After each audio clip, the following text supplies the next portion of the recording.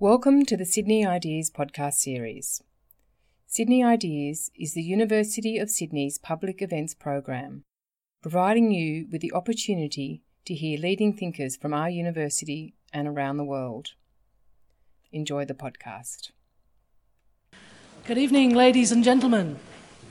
Welcome. My name is Jackie Ramage and I am the head of the School of Maths and Stats at the University of Sydney. It's my enormous pleasure to introduce Keith Devlin, who is visiting us from Stanford. So Keith is a co-founder and executive director of the university's H-Star Institute and co-founder of the Stanford Media X Research Network. He's famous amongst mathematicians for having done the first MOOC in mathematics in the world and other educational developments. He's a World Economic Forum Fellow, a Fellow of the American Association for the Advancement of Science, and a Fellow of the American Mathematical Society. His current research is focused on the use of different media to teach and communicate mathematics to diverse audiences. In this connection, he's the co-founder and president of an educational technology company, Brainquake, that creates mathematics learning video games. So the gamification of mathematics is well underway. He also works on the design of information and reasoning systems for intelligence analysis, and other research interests include theory of information, models of reasoning, applications of mathematical techniques in the study of communication and mathematical cognition. So he's written over 33 books and over 80 published research articles. He's been awarded the Pythagoras Prize, the Piano Prize, the Carl Sagan Award, and the Joint Policy Award for Mathematics Communication. In 2003, he was recognized by the California State Assembly for his innovative work and long-time service in the field of mathematics and its relation to logic and linguistics. And as if that's not enough, he is the math guy on public radio in the US. Personally, I remember being greatly impacted by his book called The Maths Gene, although when I went to look it up, I noticed it was published in 2000, which seems quite late, given I thought I had read it in high school or something, but it turns out that's impossible. It must have been much later than that. I was just delusional. But anyhow, it's a great pleasure to introduce Keith Devlin, who's going to talk to us about finding Fibonacci. Thank you.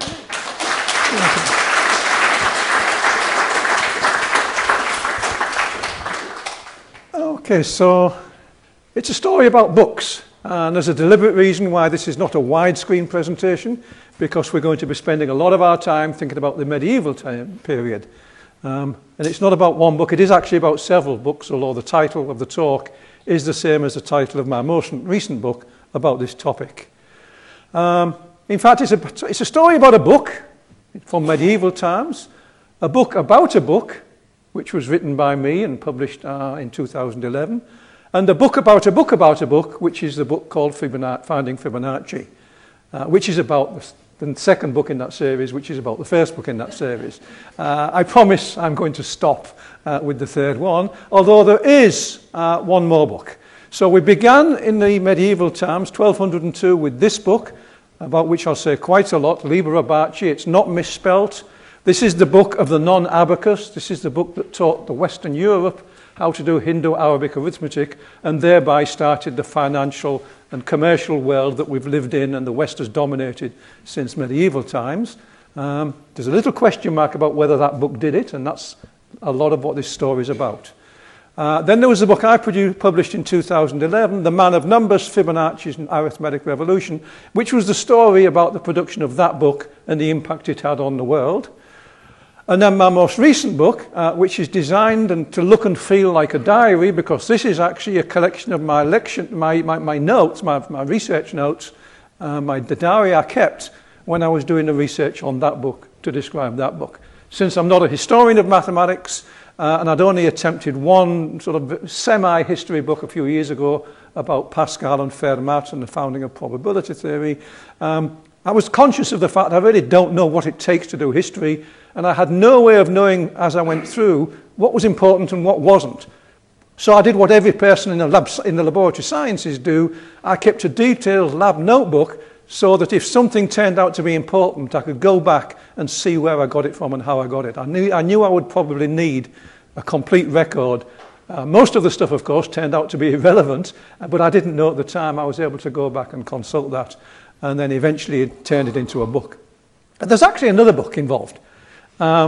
And this is a sort of a side issue because, like any good project, it raised its own questions and I got some various insights. And I ended up writing a third book. It was actually the second one because it came out at the same time as The Man of Numbers, in which I compared the author of this book in the 13th century with the person who gave the world the Macintosh, Steve Jobs. Because what became clear to me as I was doing this project over many years, I began in 2001, 2002, this book didn't appear till 2011. It was a long project, I was fitting it in among various other things, but as I was flying back between Silicon Valley and Pisa and Florence and Siena and the archives and so forth, what struck me was that the story I was uncovering was detail for detail for detail the same story as the production of the Macintosh in Silicon Valley in the late 70s, early 80s, with Steve Jobs being the parallel of Leonardo of Pisa or Fibonacci. It wasn't just vaguely similar, it was similar down to almost every detail. Some ways not surprising because this was really the spark for the world's first personal computing revolution, as we'll see, and the Macintosh was really the thing that sparked the modern personal computing revolution. Both of them made a new way of doing arithmetic or computing, a new way of computing, accessible to the masses. Took it out of the scholastic rooms and put it into the marketplace.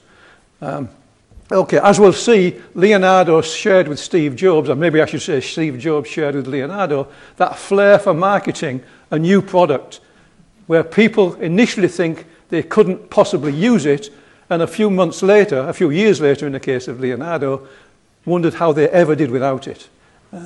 It's of that nature.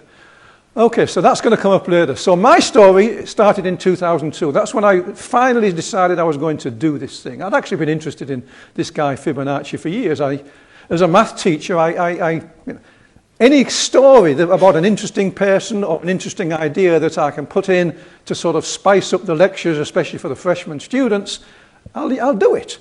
And for years, I used to use this example of the Fibonacci sequence because it was a fun thing, it was cute. You could introduce all kind of mathematical ideas with it, and you could relate it to things in the garden.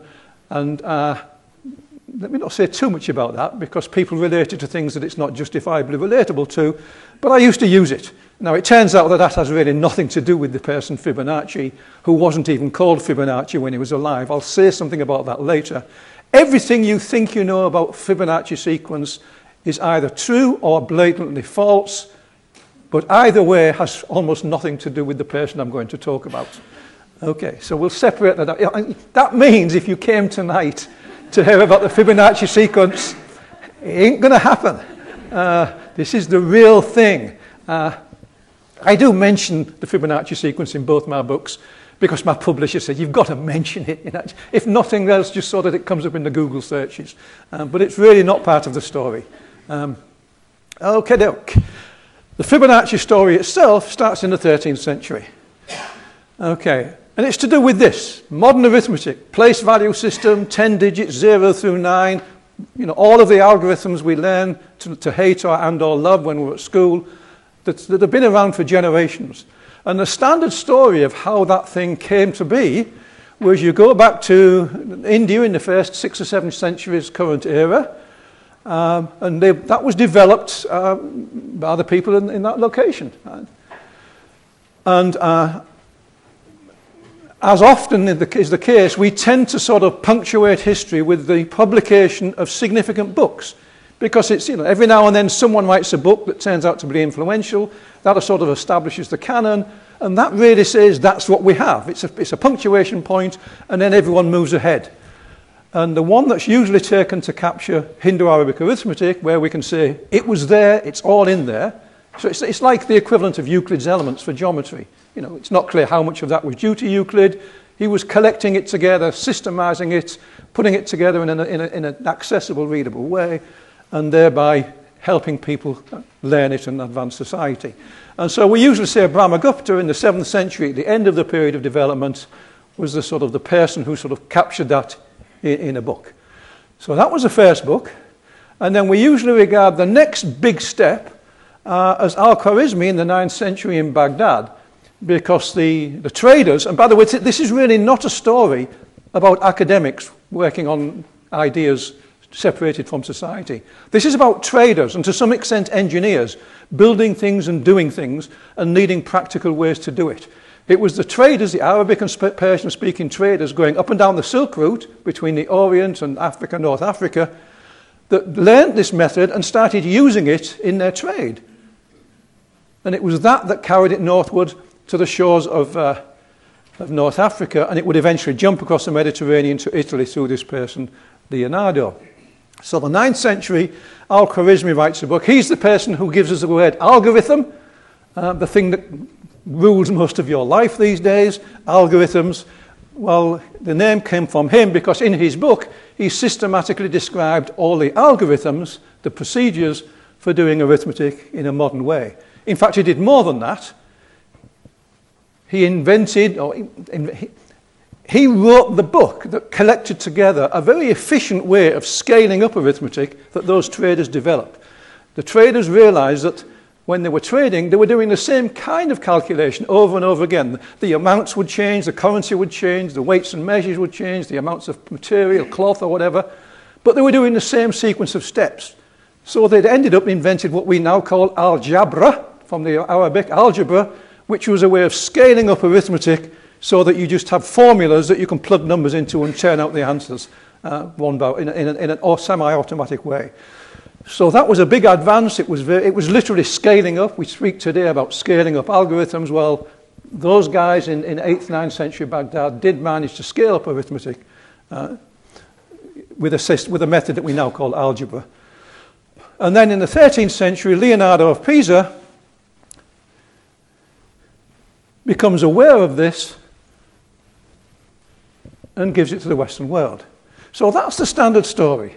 And it's a story I used to tell for years when I was doing sort of contextual I would spend 10 minutes in a lecture on number theory or whatever, if it was practical arithmetic. When I was talking about practical mathematics, I would sometimes tell this story. And it was a nice, simple little story that sort of gives credit to the major figures in this lineage of this system of arithmetic.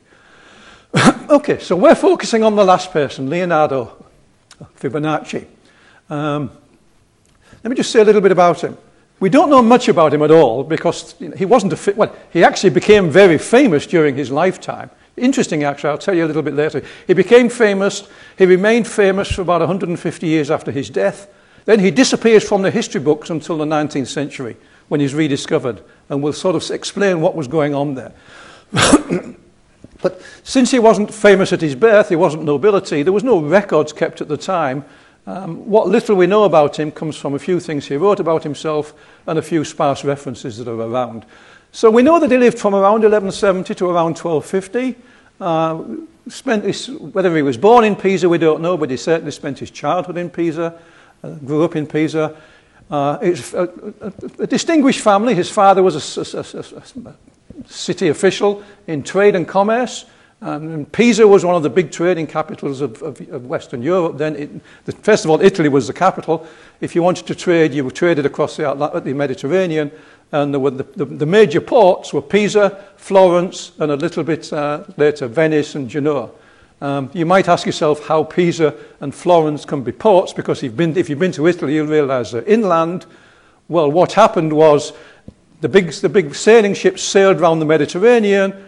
They berthed in Livorno, what we now call Livorno, which was then called the Porto Pisano, the port of Pisa, and then all of the goods were moved onto flat-bottom barges and dragged along by mules or donkeys, whatever they had, into first of all Pisa along the River Arno, and then beyond that to Florence. So it was a slow process, but it was very effective, and those were initially it was Pisa and Florence that dominated trade. And his father was big in that, so his father was a big shot. And in fact, his father, at some point when Leonardo was a teenager, went across to the town of Bugia in North Africa, and then a short while after, he invited his son Leonardo to join him. So as a late teen, Leonardo goes across to join his father in Bugia. And it was there that he saw the traders, the Arabic, Persian-speaking traders, using this system of Hebrew-Arabic arithmetic. This was his, for those of you who know the Steve Jobs story about going to Xerox PARC and seeing that Xerox had invented something that they didn't realize the value of, that's what he did. Leonardo sees these people using this arithmetic, and the trader, all the Italian traders would have seen that. But this young kid, Leonardo, this young teenager, looks and says, this is an invention that can change the world. And just as Steve Jobs did, he actually puts those words into practice, and he did use it to change the world by making that method available so that everyone could use it. So it was that observation that really started the Western revolution in finance and commerce, though, as I mentioned, there were some wrinkles that only became cleared up during the last 20 years. In fact, I was lucky, very lucky, to start my research in 2002, because that was the very year when an archivist, or a mathematical archivist in Siena, who I eventually got to know, made the key discovery that allowed the whole story to be said. So it doesn't get any better than that. Otherwise, I wouldn't be here giving this talk. I'd be giving a talk about the Fibonacci sequence, but that's not what we're talking about. This is much more exciting than the Fibonacci sequence. This is the entire Western world we're talking about here. Okay. Leonardo goes back to Pisa eventually. Well, he stays in North Africa, he wanders around, he reads a lot of the Arabic texts. By the way, his father almost certainly invited him over for two reasons. It was known that Leonardo was very good at arithmetic, so he could clearly help his father with calculations. And almost certainly, and this is a surmise, but it's a reasonable one, almost certainly he wanted his son Leonardo to take over the business and follow on after he retired. And in order to do that, he would have to learn Arabic. And so one of the things he wanted him to do was bring him to Bourgia to help him with the sums, with the accounts, and to learn Arabic. And as far as we know, Leonardo did learn Arabic, but there's no hard evidence for that. Okay. Yeah. Okay. And the book he brought out first of all was this book, Liber Abaci, Book of Calculation. That's really the way to translate it. Abaci, abacus with two B's, means calculation in general, not abacus with a single B, which is calculation on an abacus board. It's actually worth mentioning that how did people do arithmetic before they knew Hindu-Arabic system? Well, they did it one of two ways. They either used finger counting, and they had an elaborate system that would work for integers up to 10,000. Integers up to 10,000. It was very elaborate. There was a very clever code that they did it. You can find copies of. I'll show you a page of a book, actually Leonardo's own book, where there were some of the diagrams of the way you'd use your hands. But that was one way to do it. It took a lot of practice, a lot of training, and it had various disadvantages to it, as we'll come to. The other way of doing arithmetic was using an abacus. In the case of the Chinese, they had an abacus which consisted of beads on wires. The one that was used in Europe was a board with lines ruled on it and pebbles. And you move the pebbles, for which the Latin word is calculus. So you move the calculi along the board, and that was how you did the calculations. Okay, so that was the method of doing it. And then you had to record the transactions. If you were in Italy, you recorded them in Roman numerals. So it was a cumbersome system, but that was all that was available. Okay, actually, wasn't it only cumbersome? But there's a big problem with that method. First of all, you're going to record the numbers in Roman numerals.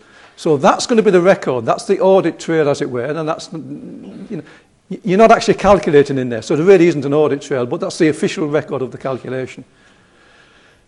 If you do the calculation either way, there's actually no record of the calculation. There is no audit trail, as accountants like to look for. If there's a dispute, you have to go back and redo the calculations and do them until both parties agree. So first of all, it's a system that's only suitable for two people doing trading one-on-one. It doesn't help for someone who might want to sit in Pisa and have 10 traders wandering around the Mediterranean and needs to look at the books every month, because there are no books, because it's all been done verbally by moving pebbles. And they didn't videotape them back then because they didn't have iPhones. Okay, too bad. Okay, so very inefficient in the fact that it, for various reasons, but not least because it didn't leave a record. Think about it for a moment, about one of the things Leonardo must have spotted, having helped his father do calculations back in Pisa and then in Bourgia, when Leonardo spots the fact that when people do arithmetic with Hindu-Arabic arithmetic, with the standard algorithms, there's an entire audit trail of the calculation. There's a record of every single step. If there's a dispute, you can go back and check it. So just as accountants today tend to print off long, thin reams of paper when they're doing calculations, which seems weird in an electronic age till you realize about the need for audit trails, that's what was going on there. So Hindu-Arabic arithmetic has an enormous benefit for scaling up trade and commerce, of the actual calculation generates its own audit trail, its own record. So very, very powerful. So when Leonardo goes back, he actually started writing this before he went back. He wrote this book, the Book of Calculation. And it made him famous very, very quickly. Within a few years, he was famous throughout Italy. He eventually was invited to the court of the Emperor Frederick, and various other things he did. Okay. And it's this book which has been generally cited and credited with bringing the Hindu-Arabic number system. It became known as the Hindu-Arabic number system because the Arabic and Persian-speaking Muslim mathematicians took it and really extended it and made algebra, built algebra around it. So it wasn't just that they sort of brought it into another language and held on to the knowledge. They actually changed it and developed it and advanced it. So it justifiably changed from being called Hindu number system to Hindu-Arabic number system. And the step of taking it across into Western Europe was generally credited to Leonardo. Okay, so let me say a little bit about him. Almost all we know about him, and then we'll go back into that story of whether he really did do what I just said he did. First of all, his name wasn't Fibonacci. In fact, they didn't have surnames back then. He would have been called he was called Leonardo. When he became famous, he became known as Leonardo of Pisa, Leonardo Pisano. It was an honorary title, but it wasn't a surname. And if you look at this, is the beginning of a manuscript of Liber Abaci from the public library in Siena. It's an image that I had taken because I've held that manuscript in my hand, I have to say. And I'll say a little bit more what it's like to hold an ancient manuscript in your hands. If you translate the Latin, and interesting, when I was at school, I dropped out of Latin after 2 years saying, I will never need this. I needed it. I was able to say, I could have had someone translate it. In fact, tricky passages, I got a scholar to translate for me. But it would have been so much worse if I hadn't been able to sit there holding the actual manuscript in my hand and reading the thing and thinking, am I the 20th person in history to hold this particular manuscript and read it? In the case of one manuscript, am I the 3rd person to hold this manuscript since the person who wrote it and actually read the words? So if you're a student and you think, will I ever need this? There's no way you can possibly know. It's like Steve Jobs, who took a course on fonts, and people thought, why do you want to take a course on fonts? Well, it turned out to be one of the keys to making the Macintosh successful. So there it is, and a translation from the Latin is, here begins the Book of Calculation composed by Leonardo Pisano, family Fibonacci. So he would have been known as Leonardo of Pisa. He calls himself Filius Fibonacci, and the name Fibonacci comes from that phrase. It doesn't mean literally son of Bonacci. Literally it does mean son of Bonacci. But what it really means, since his father wouldn't be called Bonacci, is there was some Bonacci person in the family at some stage, and everyone was called of the Bonacci family. So the real translation, what it means, is it's Leonardo of the family of Bonacci. And the historian who discovered the story about Leonardo early in the 19th century, 1838, gave this person a nickname, not a nickname, actually a surname, for various reasons. First of all, if you're going to write history books and and papers about someone, you need to have more than just the name Leonardo, especially since there was another Leonardo in Pisa a bit later who became more famous, so that was Leonardo da Vinci. So it's a good thing to give him a surname, and that was a surname that was attached to him. So this name only attaches to this person since the 19th century. And then a little while after that, the name Fibonacci sequence was given to that sequence of numbers, which 1, 1, 2, 3, 5, 8, 13, on and on it goes, adding the last 2 numbers to give you the new one. That's as much as I want to say about it, and move on quickly. That was given to him by a very well-known mathematician and number theorist in France, Edward Lucas, because it's an interesting sequence. I mean, it's a fun sequence. It's a good one for introductory number theory classes. In my MOOC, I used it as one of the standard examples because All sorts of people had heard about it, and I could illustrate all kinds of mathematical concepts with it. Not particularly deep, but it's a nice pedagogic tool. And the only connection with Leonardo himself was in the book Liber Abaci. There are something like 600 or more, actually more than 600 worked examples. One of them is a cute little problem about a rabbit population, which is the problem that gives you the Fibonacci sequence. Leonardo gives it, gives the solution, moves on, and almost certainly never gave it a second thought in his life. It was purely an example. Wasn't his example.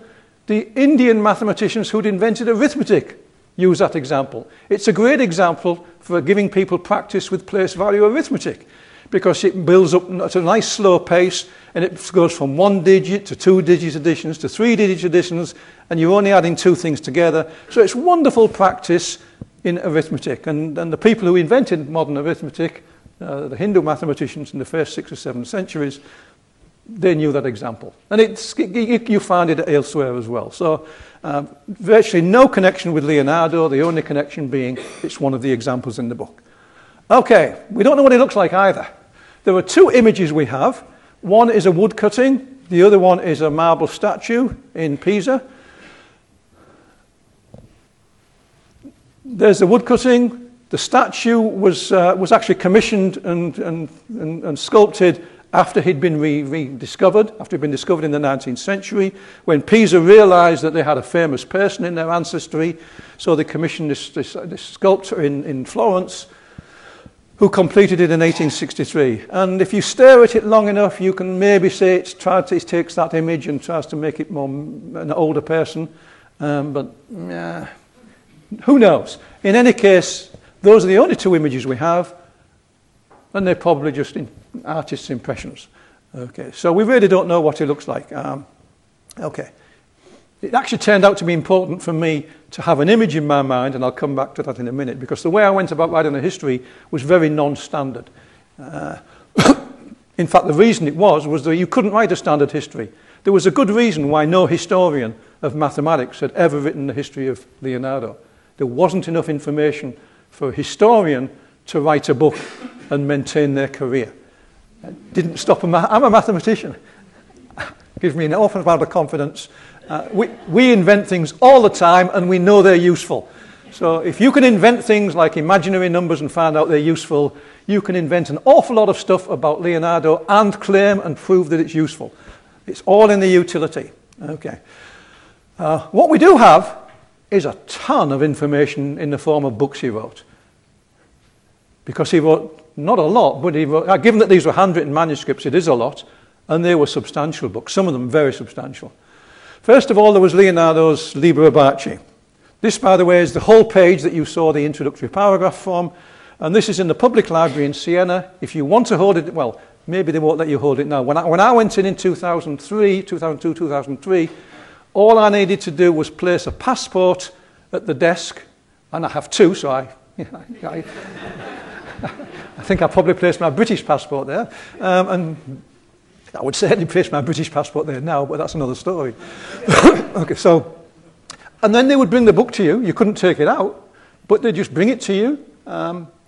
Even more bizarre, they didn't look at my hands to see if they were clean. They didn't ask me to put rubber gloves on.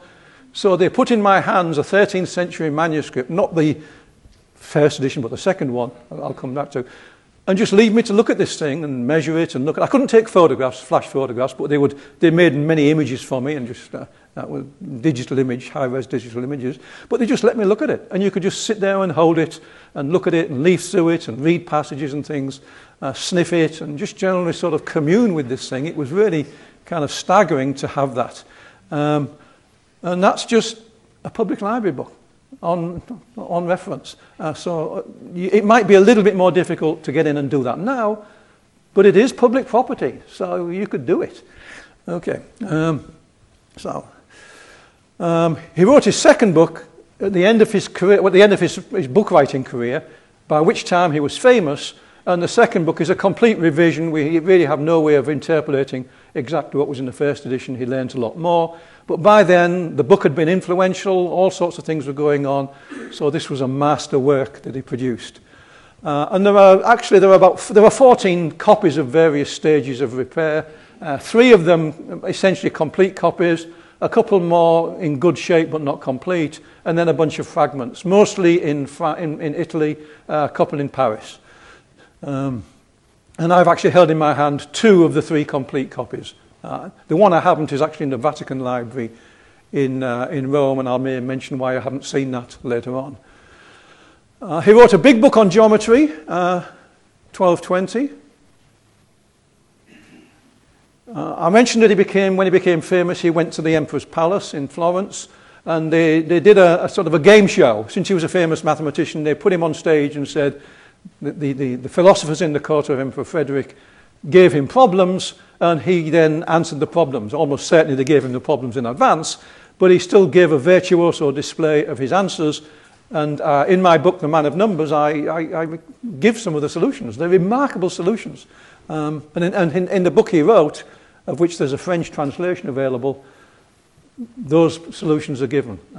They show that he's a remarkable mathematician. He was not just an expositor. In fact, you can't be just an expositor, because if you don't understand the material, you can't exposit it effectively. But he was, in addition to that, he was an extremely powerful, creative mathematician. He wrote a book about squares, sort of Pythagorean triples, a small book, but a very modern book in the sense of being about Pythagorean triples. That's Fermat's last theorem sort of stuff. And he wrote another book, which was called variously Book in a Smaller Manner, or Book for Merchants. I mean, today we'd call it Arithmetic for Dummies. It's that kind of a thing. A simpler account aimed at the merchants. Probably all of these were in Latin. This was probably in vernacular Italian. Unfortunately, no copies were found, so we just didn't know what the thing actually looked like. And we only know it existed because in his second edition of Fibonacci, he mentions it. And he mentions it a couple of other places as well. So we know he wrote that. So that's a lot of work. That was actually my handle for doing the history. Because when I sort of got interested in the person, I got interested in him because, in a sense, I've been following in his footsteps. He was a mathematician who devoted a lot of effort to writing books that people would actually read and would spread the word. He would do what I'm doing here. It was mathematical exposition. I've been doing that all my career. And so, I just sort of looked past at this person as like Euclid. He was a person that had done great work in exposition. But nothing was really known about him. So I was curious to sort of find out more. And initially I was disappointed when I found there was no history. But then it occurred to me, I have something that the historians don't. I've spent my life writing expositions of new mathematics. I know what it takes. I know what you have to do it. That's what he did. So I thought, I might not be able to tell you whether he married, whether he had kids or whatever, but I think I've got a pretty good shot of telling you why he wrote his book, how he wrote it, why he wrote it the way he did, and the effect it would have had. Because I've lived that world myself. And I know a few other people who've lived the same way, and we all share the same characteristics. For example, in reality, he was writing every book for himself, because he was working through the material to the degree where he fully understood it. It's not clear you really need 600 examples in order to teach people. In fact, most of us would realize that the students would disappear if we asked them to do 600 examples in a course.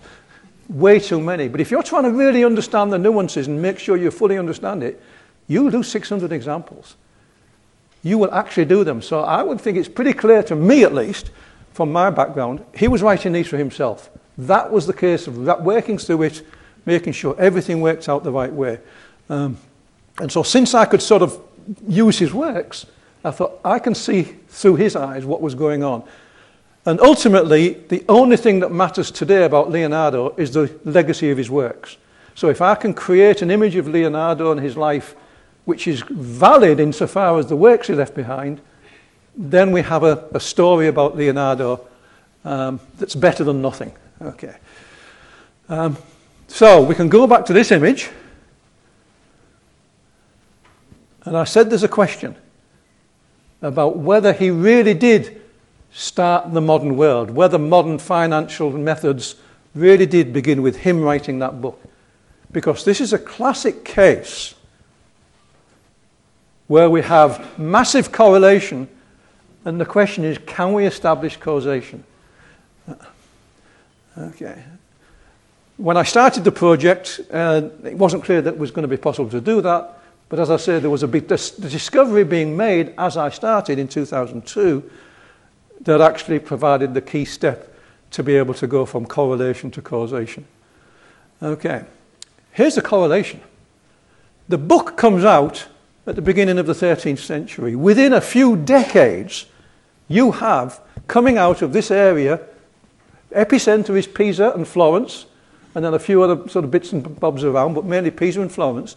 You have, coming out of there, a banking system, modern banking, and the Italian words that we associate with financial instruments, many of them come from the Italian. In fact, the word Lombard Street in London and San Francisco for the financial centres comes from Lombardia. So banking comes out from that region. Insurance, with the words polizza, for policies, coming out of that region. That's where modern international trading empires began. That's where it went from being two people trading off backs of camels to someone sitting in an office in Pisa or Florence with ships sailing around the Mediterranean doing all of the stuff in a network. And it's where you get double entry bookkeeping coming out of Florence from the Medicis. All of that within a few decades of the appearance of Liber Abaci. That is massive, massive correlation. But it is just correlation. So there's a red question mark there. Was it the appearance of that book, Liber Abaci? And if not the appearance of that book, was it Leonardo? There's a couple of questions. It might not have been the book. It could have been something else Leonardo did. Or it could have been something else. Okay. Well, let me just tell you just how dramatic that revolution was. The book comes out. Then, literally within a few years, a few decades at most, 20, 30 years, you get the beginning of what turned out to be a vast array of handwritten books on practical arithmetic, written mostly in vernacular Italian. So almost immediately after the book comes out, you get the appearance of these books. These were not even known to exist until the 1960s. But when they started to be discovered in various archives, mostly throughout Italy, it was clear that there was this huge growth of interest and this rapid spreading of practical arithmetic. That continued for 300 years. Best-selling books, one of the most reliable sellers. I mean, they're not sellers, but I mean, people who are making copies. One of the most reliable books to get. People wanted arithmetic books for very obvious reasons. If you could master arithmetic, you could set up in business. This was why people want personal computers. You could actually, without having to pay somebody else, you could start up your business at home and run your business and do it yourself. You just have to learn how to do the arithmetic, and then you can start going. So, not surprisingly, people wanted to learn. How did they learn? There were these manuscripts floating around, these so-called abacus books. Short books, simple books, told you the basics, written in vernacular Italian. You found someone in your network that had one of those things or borrowed one of these things. You borrowed it for a weekend. You slavishly copied the entire thing, not having a clue what you were doing, which is the typical undergraduate student. You simply write it down without understanding it. It's also the typical TV newsreader, but that's another story. You didn't understand. But then, and this isn't always the case for students, you took your manuscript and you carefully went through it and you learnt from the manuscript. And that's why most of these books not only have a text which has clearly been slavishly copied, because it's obvious that silly mistakes that you would normally have corrected as you went were left, but then the person goes through almost always in a different coloured ink, does diagrams, does annotations. That's when they go through and work it. So that was the method. You make your copy by hand and then you work through it. And then somebody else makes a copy and so on and so forth. In the process, by the way, you usually bring up the currencies to the latest currencies, you may change the exchange rate, you change them to the local measures. There were all the cantons and areas of the regions of city-states of Italy had their own currencies and weights and measures. So you translated it into the local information, which is how it's possible to date these. The authors usually never wrote an author's name because they were writing it for themselves. They almost never wrote dates on these things. But historians have sort of dated these and identified the location. by the currencies and the values and so forth. So they can cross-reference these and basically draw paths of who was copying from what. So there's this vast body of work. 250 of these things have survived, which is kind of staggering because these are books that people just wrote for themselves in an era when paper was expensive, and so it was tempting to just wash the paper off and write on it again and use it for something else. If 250 of these just handwritten manuscripts that had no import have survived to the present day, how many would have been written? Conservatively, I'd just say, just because of general sense of how numbers work, they've got to be in the thousands. You've got to imagine that there's, whatever it is, 1 in 10, 1 in 50, just think of what percentage would have to be, might have survived. So almost certainly there must have been thousands of these things. Okay. I mean, 1 in 4 would get you into 1,000, so I'm sure it's not just every fourth one. It must have been much fewer than that. So there must have been lots of these things. And there were also hundreds of abacus schools set up where people would go and take evening classes or day classes on practical arithmetic. As I said, this was a big deal because this was how you could set up in business. It was the way to make a living in an era when trade and commerce was growing. I mean, that's the whole point. There's a revolution taking place where, and the epicenter is Italy, and you can get in on that act if you can just get some arithmetic. So you would go and take a class. It was believed that Leonardo gave classes in Pisa, and you got hold of a book and you made your own copies. So this was massive, and it went on for 300 years. And it was creating the modern world. So here's the question. That book comes out, all of this stuff happens. All of the material in here, mathematically, can be found in there. In a different form. In here, it's in scholastic Latin. It's deep. He sort of develops it like Euclid's elements. Euclid developed elements. There's sort of axioms, there's rules. This is a scholastic written manuscript. It's difficult to read. The ordinary trader couldn't read it. So, how is it? But the material's all there. And that's really the only place you're going to find all of that material. That was the first one in Europe. So, it's all there. It's in heavy Latin, very deep examples. These are in vernacular Italian, simple examples. Mathematically, everything's in there. But was that really the origin? And the doubts were, since none of these were sort of extracted from there in a linguistic sense, it was just the ideas that were in there, they must have come from somewhere else. There had to have been a first one of those. There actually probably was a first one, because when you look at all of these, and scholars have done that, they were all copying from each other. You can even trace, as I said, because of weights and measures and things, you can trace the lineages. This was copied from that was copied from that. A mistake comes here, the mistake is propagated there. This is linguistic forensics. You can really tell the story about things. These were all copied from each other. So if you trace them back, you find you're going back to Pisa. So there was probably a manuscript, there almost certainly has to have been a manuscript in Pisa, that established this canon, and it was a single canon. The material is all in there. No, not quite. Not quite. Some of the material in this book, in these books, it actually isn't in there. It's in that other book Leonardo wrote called Practical Geometry, because they often included a chapter on geometry, just for the fun of it. And they found that in Practical Geometry. So whoever wrote the first one of these things had to have been able to read and fully understand Fibonacci and practical geometry, not only understand them, but understand them so well that they could write a book that ordinary people could understand. As I've said, I've spent my life doing that, and it ain't easy.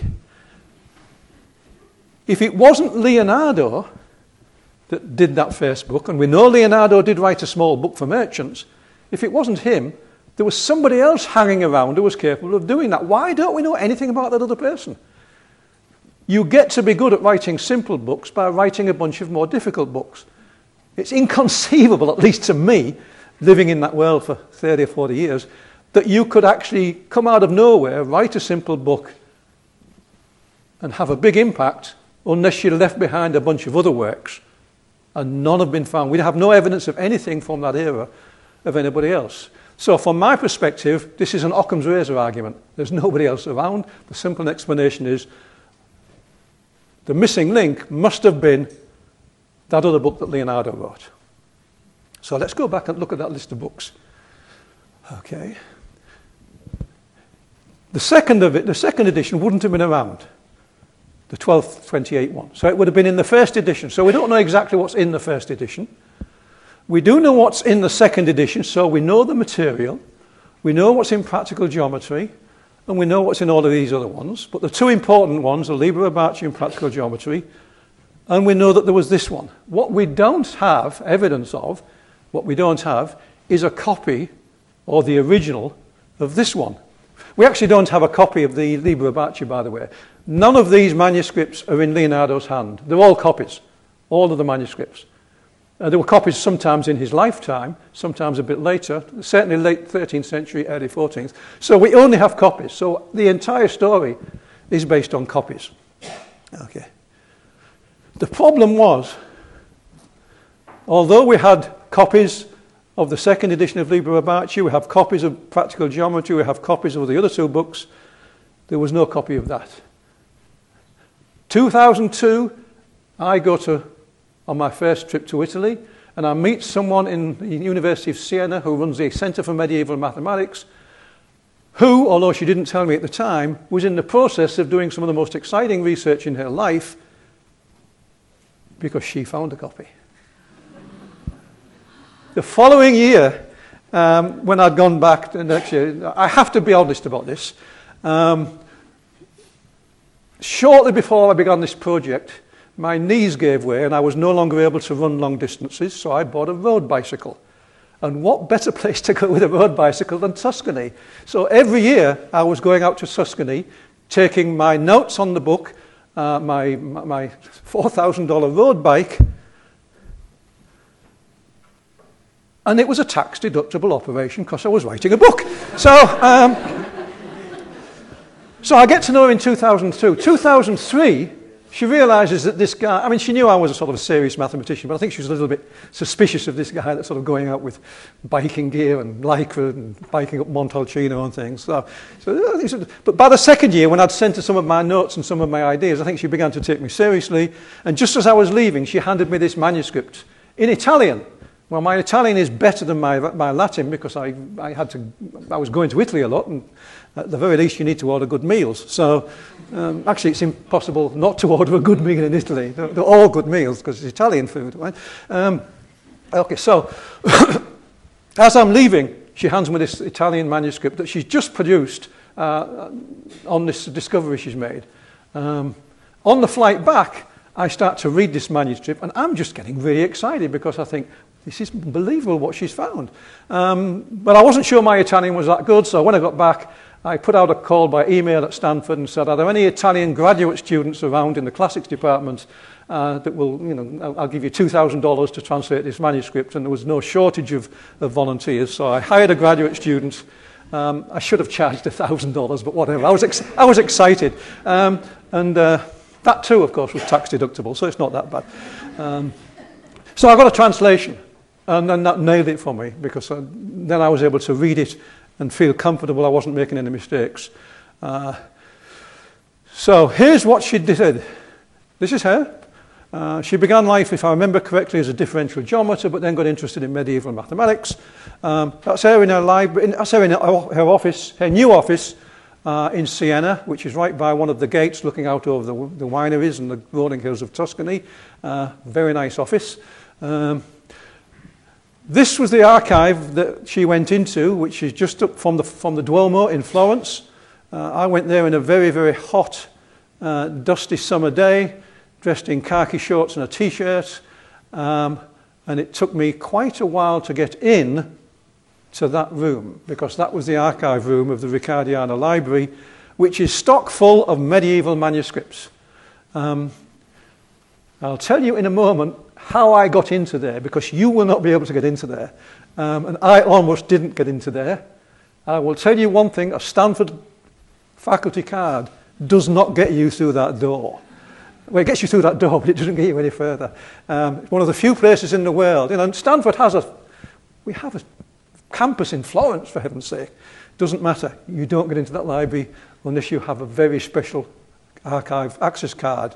So I'll tell you later how I managed to get in there. But I did get in, and I was able to look at this manuscript, which was around 1290, so probably after Leonardo was dead. So it's a copy of something.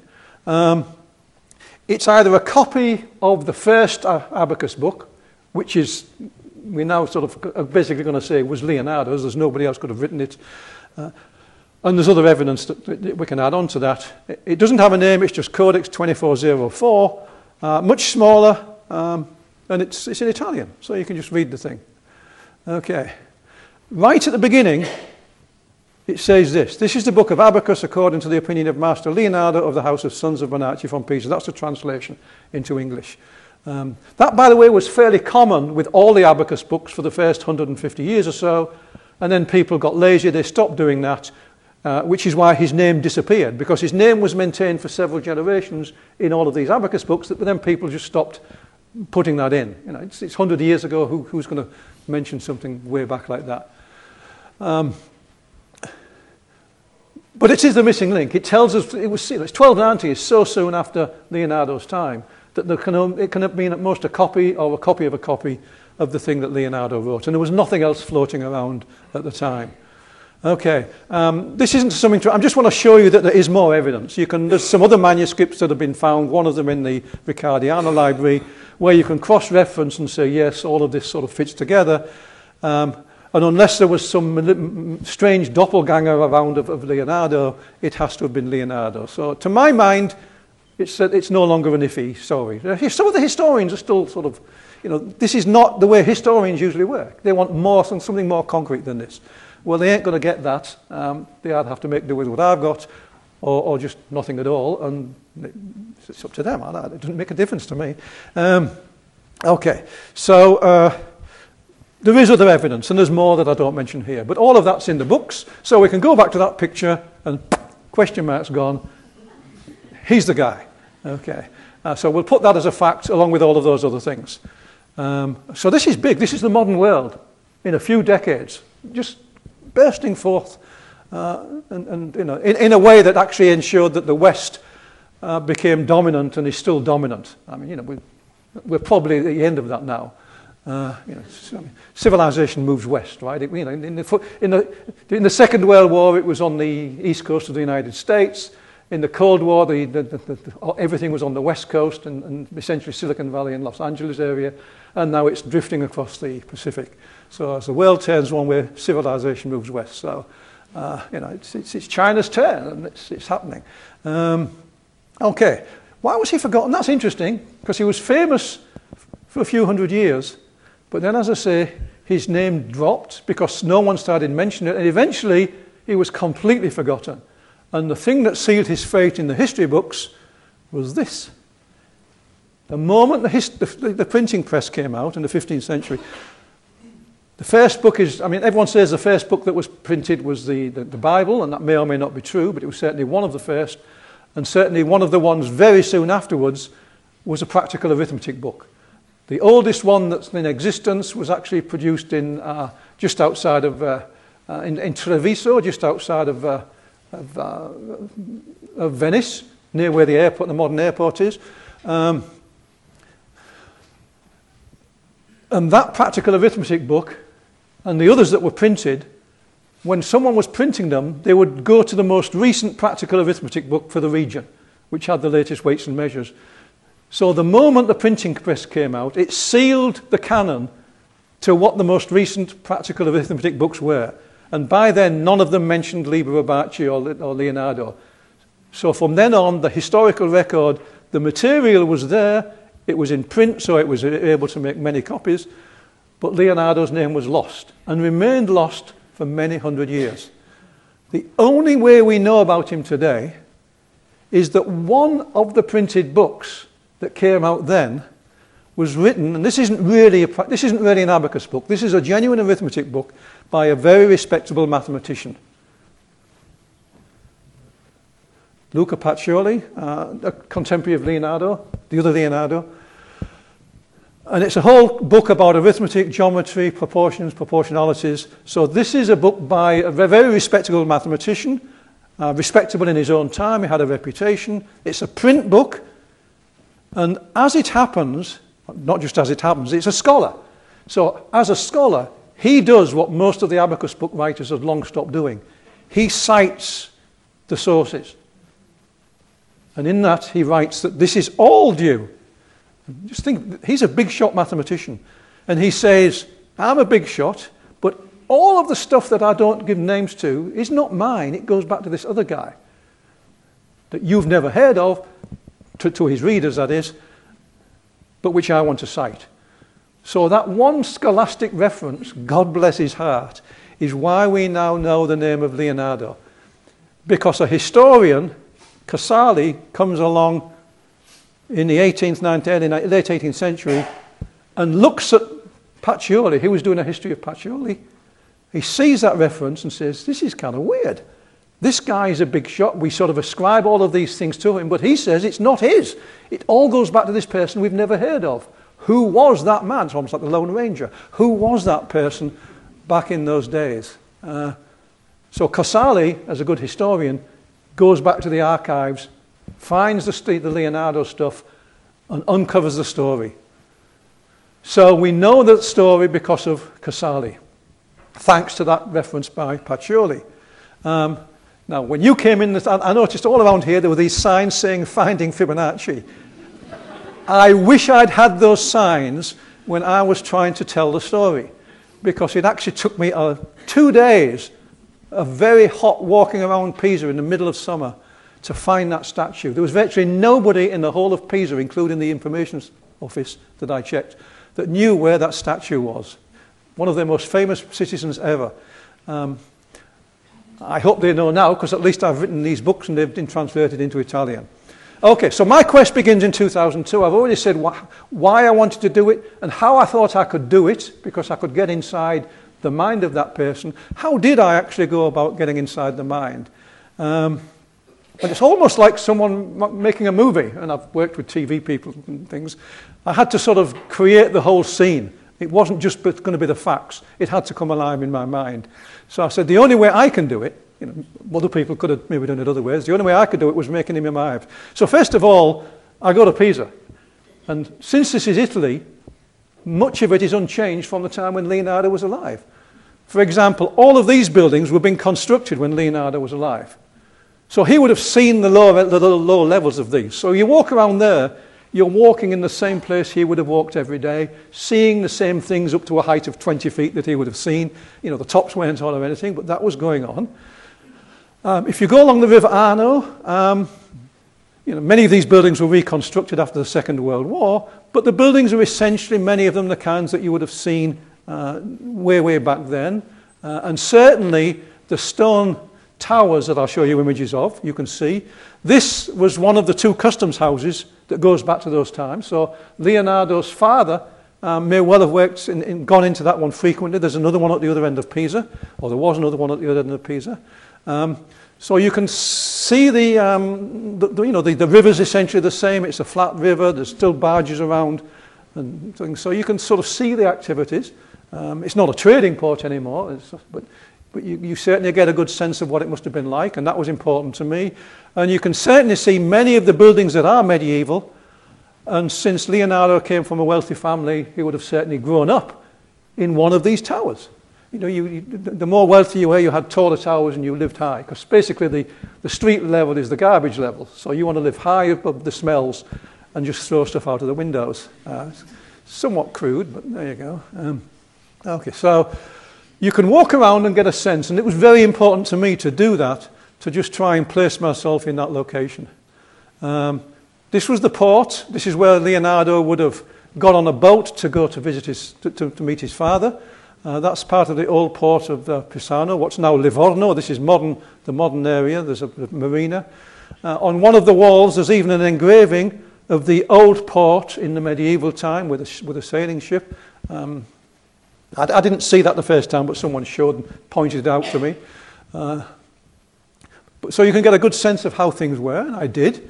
I searched for the statue because I needed an image in my mind.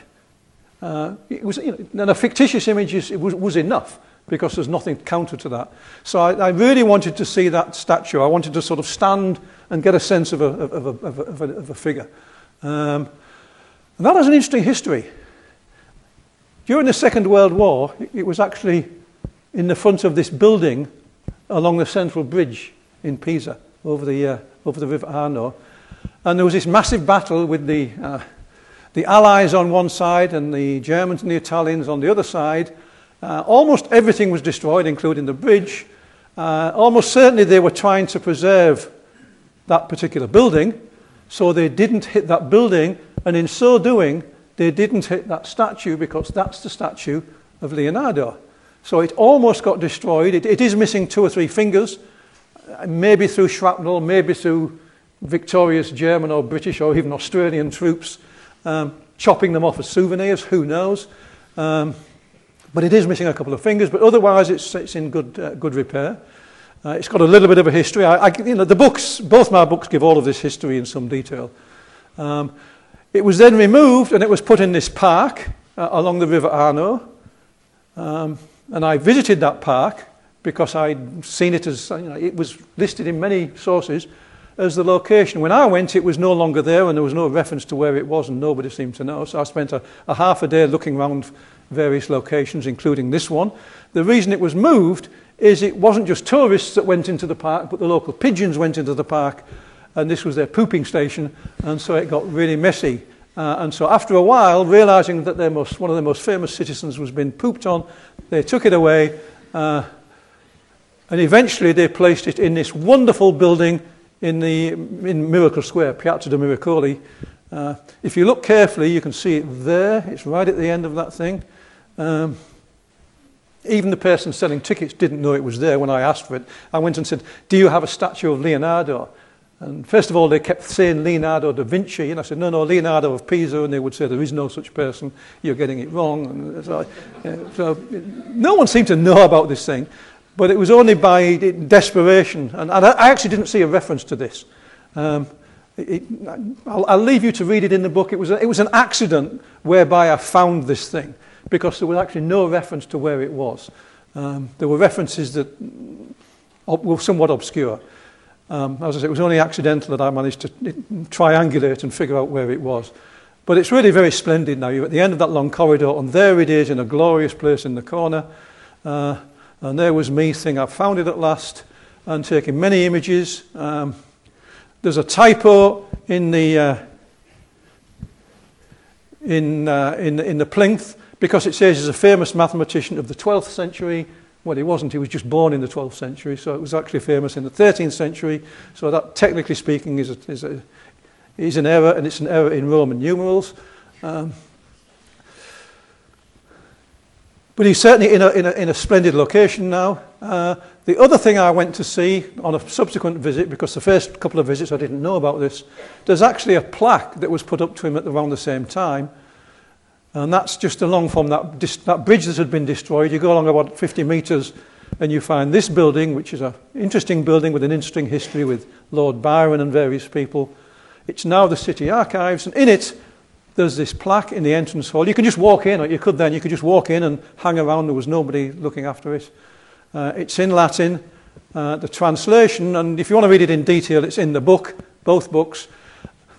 It was erected, the plaque was put up in the 19th century when they'd rediscovered him, recognising him. So this was part of the process with the statue and everything of recognising his great ancestor. And it quotes a declaration that was made in 1241, where essentially the city of Pisa honoured Leonardo, put him on a pension and so forth. So we know that he was still alive and kicking in 1241, and that he was already revered by the city. So this is part of the historical record that we can build on when we're telling the story. Okay, the other thing I did was look at the manuscripts, and we're almost done now, because the hard part of this process was finding out where everything was. And I realised that's what history involves, just finding stuff. Because most of us look in a history book, but there wasn't one. So I had to write it. Interestingly, there were, all the Italian historians and archivists, they knew this stuff, they just never bothered to write it down. So I would ask them a question and they'd give me the answer. I think, I wish you'd told me that 2 years ago. But there it goes. The Siena manuscript I looked at. There's the Siena Public Library. I was there during the Palio, which was kind of funky because I had biking, archives, good restaurants and wine, and the Palio to see as well. So it doesn't get much better than that. That's the building. There's part of the manuscript. Some of the initial pages are kind of badly mangled, where they have tables and calculating age and so forth. There's some of the finger arithmetic described, some of the complicated coding. There's that front page again. And I had dozens of images taken, because again, I didn't know which ones I'd want. These are just some of the more interesting ones, because of the colours and the symbols and so forth. Okay, the Florence manuscript, equally, I mean, these are the two complete manuscripts. So very little missing from these, and so you can interpolate between the two of them to make sure you're reading the right stuff. It's in the Florence National Library. This was the one, the Siena one, I just went in and gave my passport. This took some getting into. They were not going to let me in with a library card, because the book I wanted to see was you could go in the library, but I couldn't get into the archives. So in Italian, I'm arguing with this person politely, saying, I'm a professor from, I did look like a tourist, admittedly, but I'm a professor from Stanford, and all Stanford professors look like tourists. If you're the president, you maybe wear long trousers rather than shorts, but you just wear an open neck shirt. So it's that kind of place.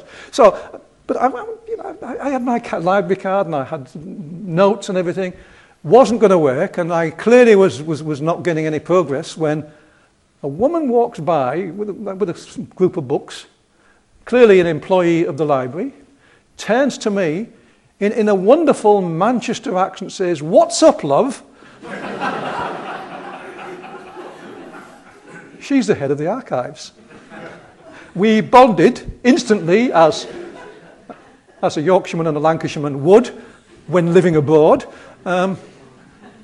And within half an hour, she said, "I'll get you something." So she goes away, and first of all, she takes my passport and various things, some details, comes back in about 20 minutes with this laminated card, which is a full access to all the Italian archives. I am now an accredited Italian archivist.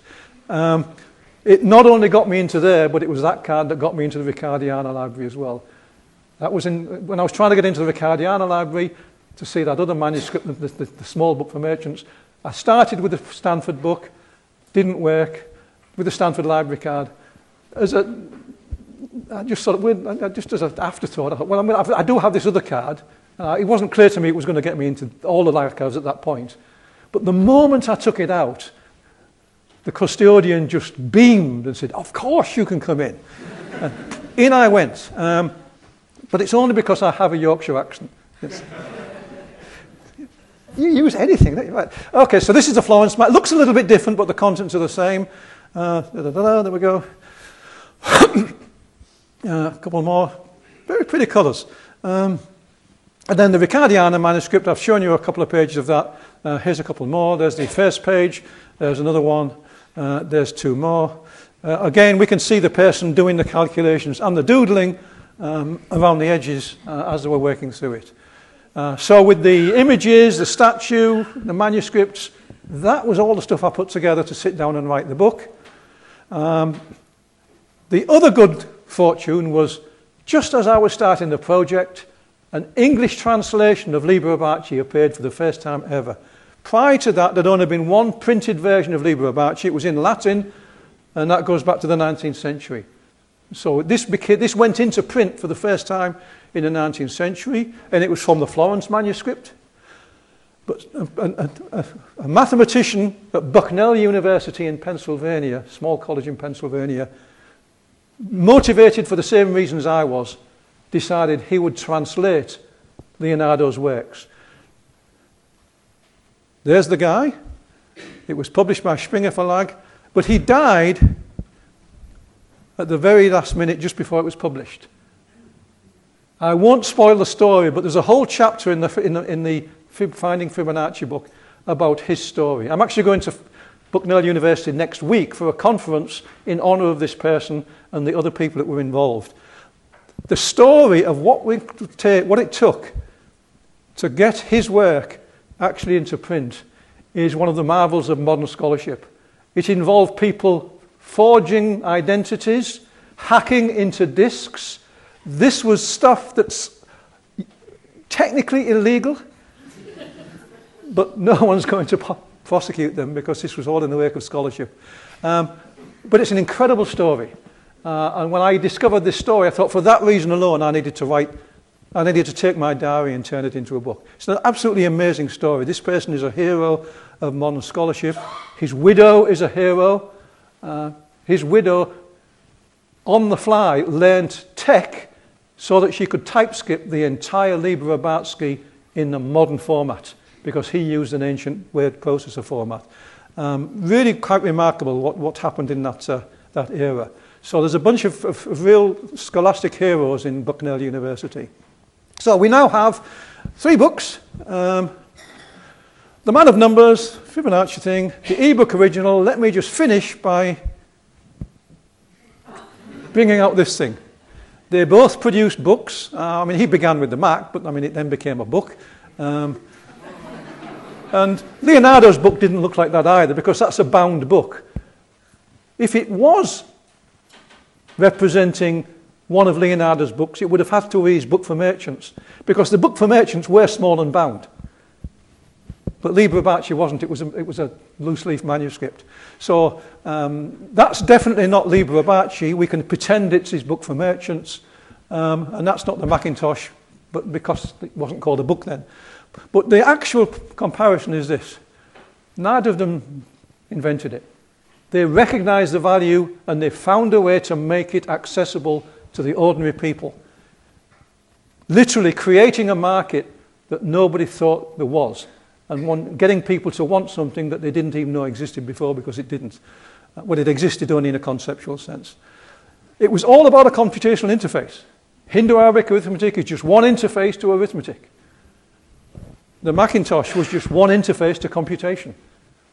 Hindu-Arabic arithmetic was better than Roman numerals or anything else. The Macintosh was better than MS-DOS and whatever else was around at the time. Not least because it was accessible to anybody. In both cases, it was marketing. It was all about putting it in a format that people wanted to have and could use themselves without an awful lot of extra effort. And that's the brilliance of what both of those two people did. That's how you change the world.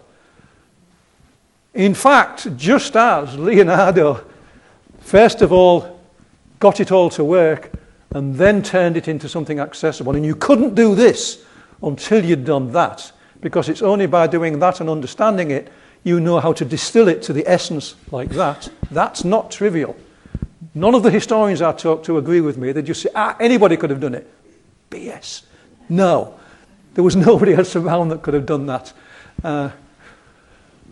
I sometimes feel like saying, okay, take your history book and write a popular article on it. Some of them can do that, of course, but not all. Okay. Same thing here. You know, Apple first of all produced this monstrous thing, $35,000 machine, the Lisa, and then when all of that was out and working, figured out how to slim it down and make it accessible and produce the Mac. So it was the same marketing trick. Do the big thing, the Baroque thing, understand it, then figure out how to make it marketable.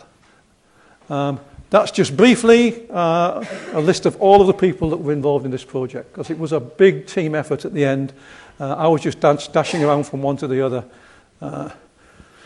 And the various libraries and archivists and so forth. Once I got my archive card, there was no shortage of people willing to help me. Okay. And then finally my editor at Princeton University Press, who was the person that helped me turn this into the book, because it was actually those two people who took my line. I didn't know how to turn it into a book, but they sort of guided me onto how to turn a diary, a loose, messy diary, into a book. So that took a while. And I'll just leave you with a couple of nice pictures. Thank you.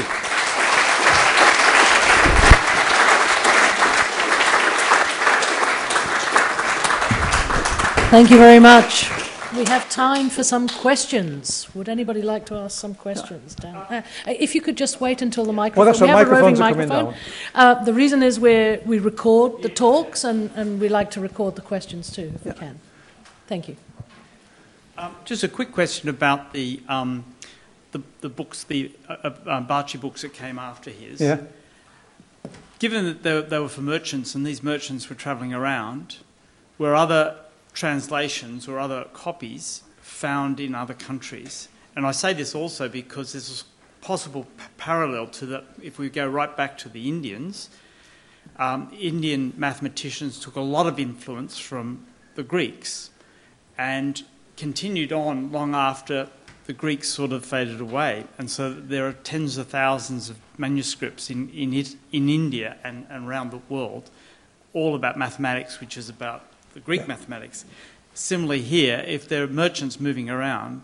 Yeah. In fact, what it was, the Italians were really good about this. First of all, it moved north, and when it got to Venice, eventually, along the northern border of Italy, basically, hostels were set up where people, initially it was the Germans that came along. The Germans came in and they wanted to learn this. So the Italians set up hostels near the northern border. So the Germans would come, they'd stay for a few weeks in this hotel where they would have classes. So they would come in and be taught this and make copies of books. And that way it went into Germany and then it went into Europe. So yes, not only did it happen, but the Italians found a way of making money out of it by renting out places and setting up hostels where they could sort of put people up and teach them at the same time. So it's very, these are the, this was Italy in the medieval times. They just suddenly just burst forward. They were inventing universities and all this stuff going on. So it's really quite a dramatic time.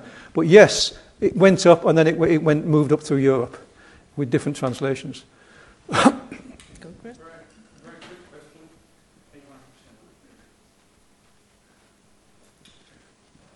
Very quick question. Why do all the marginal annotations tend to be in red? Yes, so that's an interesting fact. So you'll notice that these books, everything's essentially written in text, except for the numerals, which are in brown usually. So the ink is a dark ink, then usually brown is for the numerals, because they were the only symbols involved, and that was the question. And then then you've got marginal notes, usually in a different colour.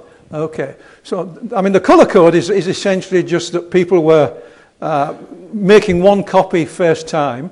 The numerals, for whatever reason, they put in a different colour. That was just part of the fashion in many of these things. And then later they would use a different colour when they did the marginal notes. But there's something interesting going on here, because what that shows is that in those days, even though mathematics, and this was even true for algebra, if you were describing algebra wasn't described using symbols. That began in the 15th century. So algebra was essentially done using words. If you go back to Al-Khwarizmi's algebra book, his first algebra book in the 9th century, it's all written in words. And the reason was this. Books had to be hand-copied. The authors of math textbooks that involved algebraic symbols knew that the people copying them, very often monks in monasteries, would not be able to accurately copy symbols because they wouldn't understand them. So it was almost guaranteed that when the copy was made, the symbols would either be miscopied or very often missed out altogether. The only way, therefore, to ensure that the math textbook was useful was to write everything in words. So they used the words like the unknown and so forth. The unknown is 3 times that, and itself multiplied by itself. Everything was described in words, because words, of course, have self-error correction for humans. Humans very rarely misspell a word, and even if they do, it doesn't make any difference. You can figure out what it means. But of course, for a learner, if you miswrite one symbol, I mean, that can just kill it for the learner. They've got no way of recovering from that. So in order to make books useful, everything was written in text, so that the text is literally a text. It's in prose with numerals. When people did the annotations, very often the annotations became part of that canon, and the next person might copy some of those annotations. They were very often in symbols and in the margins. So prior to the printing press, mathematics was delivered through words and explained and explicated with symbols in the margins. With the printing press, that flipped completely. After the printing press, the symbols were printed in text, because they could be, And people then would just scribble words in the margin to explain the symbols. So the symbols were elaborating the text prior to the printing press. The text was explaining the symbols after the printing press. So there's actually some very interesting things going on. So it's not just a colour thing, it's the status of what's in the margin. When that person, the widow of the person who translated Liber Abaci, Lawrence Siegler, when she had to do that in tech, she had to master tech to a degree where she could put marginal notes and marginal tables in the document. And quite frankly, I became pretty good at writing in tech. I never figured out how to put tables in the margins. I mean, if I'd spent a few weeks, I'd have done it, but she did. So it's an interesting story, but it really is what it's really reflecting is the status of what's in the margin. Believe the stuff that's in the text, and on your own peril, read the stuff in the margin. And it was very often just written for the person themselves. But of course, once it was copied by somebody else, they would also copy some of that as well. Okay, we have maybe time for another question. One more question, perhaps? Just wondering, why do you think, obviously you've made the point that writing these concepts and ideas down helped to spur on this sort of drive in the West. Why do you think that the Arabic nations didn't see fit to write some of this stuff down, given that they had written so much other mathematics down, as you've shown? Yeah, I think it's so everything was written down, and they certainly scaled it up. But I think it's just a case of being at the right time and the right place. Society wasn't at that stage then. The idea of having sort of business conglomerates, I mean, you need all the pieces together. You need a legal system that will support it. They probably did have the legal system if you look back at it, but you need to have the various bits and pieces to have, codified a system of accounting. You need sort of places to learn. You need universities. You need all of those pieces to be in place. And it first came together. It had to come together somewhere, and it came together in Italy. It was just not, the time was just not ready for it then. I mean, looking back, it's sort of hard to say why, given that they were, the amount of, if you look back at the mathematics that was done, not just by Al-Khwarizmi, but other people at that time, the mathematics of that era was phenomenal. They were summing infinite series. They were summing geometric series. They had bits of what we would now think of calculus and real analysis. It was dramatic mathematics. They had engineering, they had civil engineering, they certainly had trade. But I think they were ahead of the game at that point. They were sort of the leaders both culturally and in terms of industry and commerce. But it just hadn't gone far enough. There just weren't enough pieces to make it all work. And why does Silicon Valley only happen to the degree it does where it does? Because that's the only place on the planet where all those pieces are together. And it's really that phenomenon. I was really struck when I was doing this story of how the place where I regarded as home was the same thing going on. It's absolutely the same thing. To the degree where you have all of these battles between, Apple and Samsung and so forth. When Hindu-Arabic, when the local traders in Florence and Pisa started using Arabic numerals, the bookkeepers in Florence lent on the city council and got them to ban them. For several years, you were not allowed to trade in Roman numerals by penalty of law. Nothing is new. It was all there. So they had these legal battles. They had people whose livelihoods were threatened. All of a sudden, the people who provided financial services were being Ubered out of existence. You just had the Uber of mathematics coming along with Liber Abaci. Anyone could get that book and set up in business. It's like, you buy your car, you get an Uber sticker, and you're away. If history tells us anything, Uber is going to win, which actually I'm not too happy about that for various reasons. I have the Lyft app on my iPhone, but it doesn't help me in Australia. Though apparently soon I got a Lyft is coming here. It's a much more pretty icon. But yeah, it's everything's sort of familiar. But I think it's really a matter of the time had to be ripe, and it just happened to be that Italy was on the cusp of that thing. Germany was in a position that they could follow very quickly. Okay, thank you very much. Thank you all for coming and joining us, and it remains to thank. Thanks for listening to the Sydney Ideas podcast series. For more information about our upcoming events or to listen to more podcasts, head to sydney.edu.au/Sydney_ideas.